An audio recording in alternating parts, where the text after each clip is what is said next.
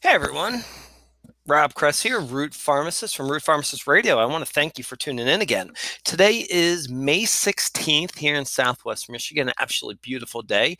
And today I want to talk to you about arthritis. It's actually a Q&A we're going to get into here. And I want to start doing more of these questions and answers because I think it covers a lot of ground for people. So the other day when I was at the pharmacy, I worked there a couple days a week. I was working with a technician who recently has been diagnosed with an autoimmune arthritis. So, in addition to being on some disease modifying anti-rheumatic drugs, like she's on Plaquenil and a few others, she takes a lot of ibuprofen. And her question was, what naturally, I'd like to get off ibuprofen. What other alternatives do I have? Which I think is an excellent question. But I wanted to take it a little bit deeper because I think there's probably more she can actually do for the overall disease. The interesting moment on this one, I think when she's a young gal in her 20s. And I think when she was diagnosed, what happens with a lot of people is they kind of grab hold of an identity of illness. It becomes part of them. And, I was guilty of this when I had lower back issues way back when. So I completely understand it. But we got to understand that or almost look at the process like disease states are not really of us. They can be a separate matter that we don't have to be victimed of or to forever. So I wanted to actually talk to her about what she's doing and get a little deeper. Now, let's track back real quick because her questions on the non-steroidal anti-inflammatory drugs like ibuprofen, naproxen, and the newer age ones like celecoxib, meloxicam, and all this. That would be Mobic and Celebrex. Her question was great because it should be of great concern. Reason being, we know this family of medications can increase risks of heart disease and stroke. The belief is the reason it does it. It actually prevents, it blocks an enzyme that actually allows vasodilation. So it allows the vessels to relax. So it kind of blocks that out, which can be an issue.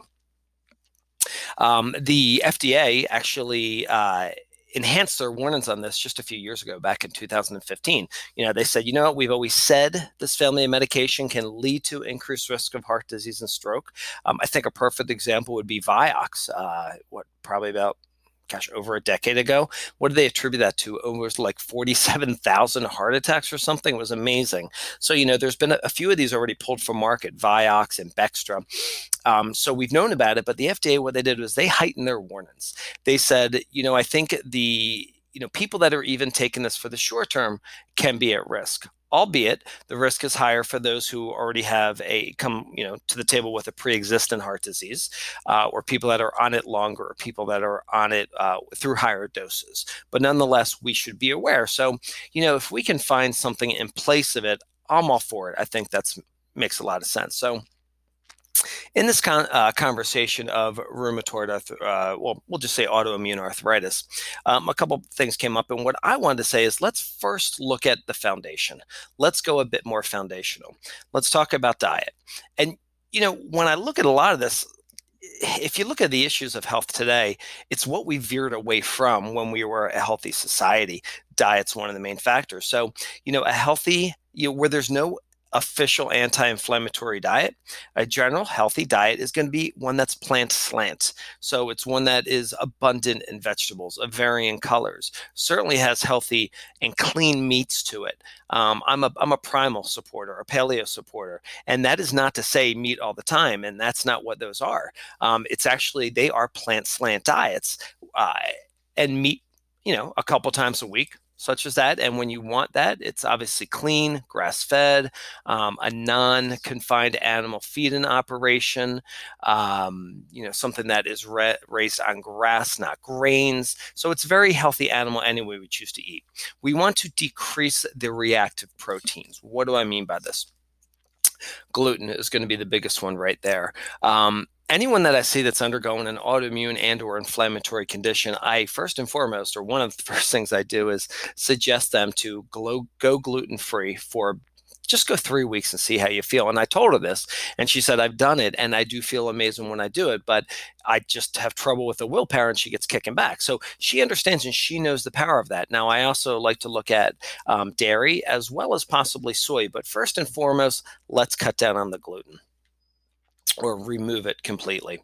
And when we do this, I want people to be wary of, because her also replies it can be so expensive. Well, it could be expensive if you take gluten foods and then you go to those same food groups and go gluten free. For instance, if you're staying in the breads, the carbs, and all that stuff. But you might be consuming too many high insulin stimulating foods anyway. So we might need to just change the types of foods that you're eating. Remember what I said, the increasingly plant slant and clean proteins. So I told her, we need to let's look at these insulin stimulating foods, because what happens is when our insulin levels go to more of a hyperphysiological state, that is an inflammatory hormone. So inflammation goes. It's a fat storing hormone. Fat goes. We get into insulin resistance, and then we can get into the whole metabolic cycle, which in itself is related to increased risks of arthritis and vice versa in this case. So, let's look at that. Let's check our insulin levels. Let's check our blood sugar levels. Optimums between 75 and 85. I want to tell her about healthy fats. Super important. Omega-3 fatty acids. And I'm saying from fish oils. If we want to go walnuts, hemp can go that direction. Not a fan of flax. Or some people, due to a genomic little mutation, that they're actually not able to get the beneficial omega-3s out of the flaxseed, and it can actually be more inflammatory to them. And then when it comes down to the protein, I'm going to backtrack to this because I also want it to be moderate protein. If you get too much protein in your system, your body will treat it or react like it's too much sugar. Too much protein, a high protein diet, can actually stimulate sugar release, can stimulate insulin release, can lead to insulin resistance, leptin resistance, insulin resistance. So we really got to focus on this. Weight it out on your protein, about a half to maybe 0.75 grams per pound of lean body mass. So say if someone weighs 100 pounds and they have 20% body fat, that's 80 pounds of lean body mass. So there would be somewhere between 40 and 65 grams a day would be somewhere that we're looking for. And that should be more than enough for what the body needs to build and repair. So now, what else about inflammation that's foundational? We've got to heal the gut. We've got to go to the gut. It's such an important factor to look at. When I talk about the gut, what's also known as the microbiome, I want you to look at it like a dense rainforest, because that's what it's like. It's beaming, or should be beaming, with diversity of good, healthy bugs. And it's even beyond bacteria. They're finding research into protozoa, viruses that can be, good and bad. But I want to focus on the bacteria because that's what we recognize as we have hundreds of trillions of bugs there. We've got actually more bugs than cells in our bodies. So that's a key focus. So we want to heal the gut. It is a ground zero for inflammation. A lot of times people will do the 4R, which we're basically removing things that are inflammatory, causing infections, challenges. And that would be like, the reactive proteins I was talking about. We want to replace, we certainly want to do, what are we missing? The probiotics, the enzymes, possibly hydrochloric acid if we need it. We don't want to do it if someone actually has an ulcer.